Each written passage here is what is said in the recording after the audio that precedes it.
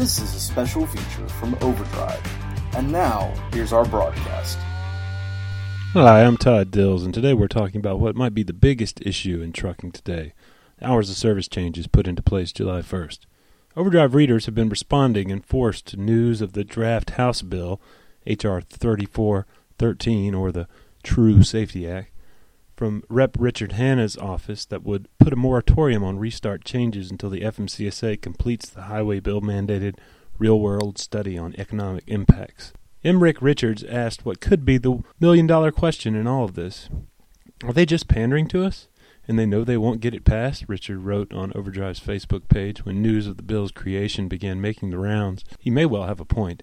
The standalone bill's introduction isn't the first time such a moratorium was attempted by Representative Hanna and others to be put in place pending study results. That July effort to defund enforcement of new rule provisions failed before it really got underway. This one, however, has been introduced and referred to the House Transportation and Infrastructure Committee by Hanna with two co-sponsors from both parties. For supporters of the effort to put a hold on the hours changes, the time is now to make support known to members of Congress. That's just what reader Jason Haggard was doing as news was emerging about the new bill. I quite literally just got off the phone with the offices of Hanna and also Michelle Bachmann from here in Minnesota, Haggard said. Shortly following the July 1st effective date of the new hours provisions, Haggard presented Bachmann's office with a petition that Overdrive had reported on at the time of the new hours implementation. The petition was signed by hundreds of drivers and asked for the same thing that is in this bill, Haggard said. Bachmann's office reportedly wouldn't respond to it, Haggard said. Now, at least, he added, Hanna's staff knows that Bachmann has it in her possession, so hopefully they will acquire a copy from her to use in their fight. Voices on the July hours changes have been many. For bill supporters, key to convincing lawmakers to sign on to the effort may well be showing the economic impact of the new rule, as owner-operator Gordon Alkire, based in Riley, Kansas, urged bill supporters. Contact your legislatures and tell them how it affects you and give them an alternate idea on how to fix it. I used to work closely with a congressman, Alkire said. If he gets people calling in about a bill, and two are for it and one against it, he votes for it. No congressman is smart enough to know everything about everything. His advisors are not truckers. Call or write them, but contact them and tell them how this affects you and how to make sensible changes. Several owner-operators shared what they saw as the economic impact of the new rule under different stories on overdriveonline.com. Owner-operator Brad Lambert has seen a direct hit to his income, he says, including both the truck income as well as personal income.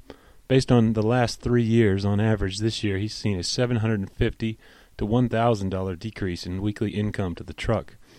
I pay myself a per-mile rate, he says, and on average my income has decreased $100 to $250 on a weekly basis. Basically, as a result of the new hours of service, I am losing a load per week compared to what I was able to do prior to the updated hours.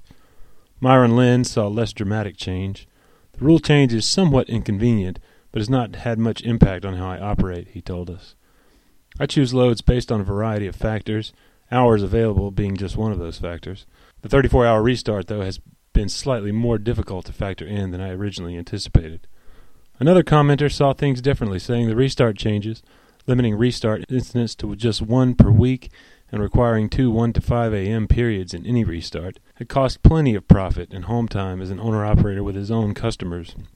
I need to take care of them if I want to keep them, the operator said. Fleet personnel represented among Overdrive readers included the regular Safety Girl commenter on overdriveonline.com, and she too saw the restart as problematic for home time and scheduling for optimal productivity. Where drivers really suffer is the 2 1 to 5 a.m. periods in the restart and the limitation of one restart per week, she said. Every customer wants their delivery before workers show up.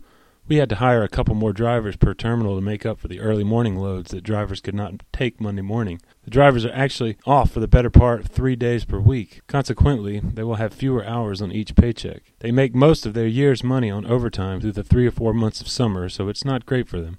Drivers were better served by being able to spread more rest time over the 5 or 7 days, working shorter days instead of trying to work 14 hours each day just to get the same amount of income. Clinton Seals, finally, summed up a broadly prevalent opinion that the old rules worked fine for drivers in large part.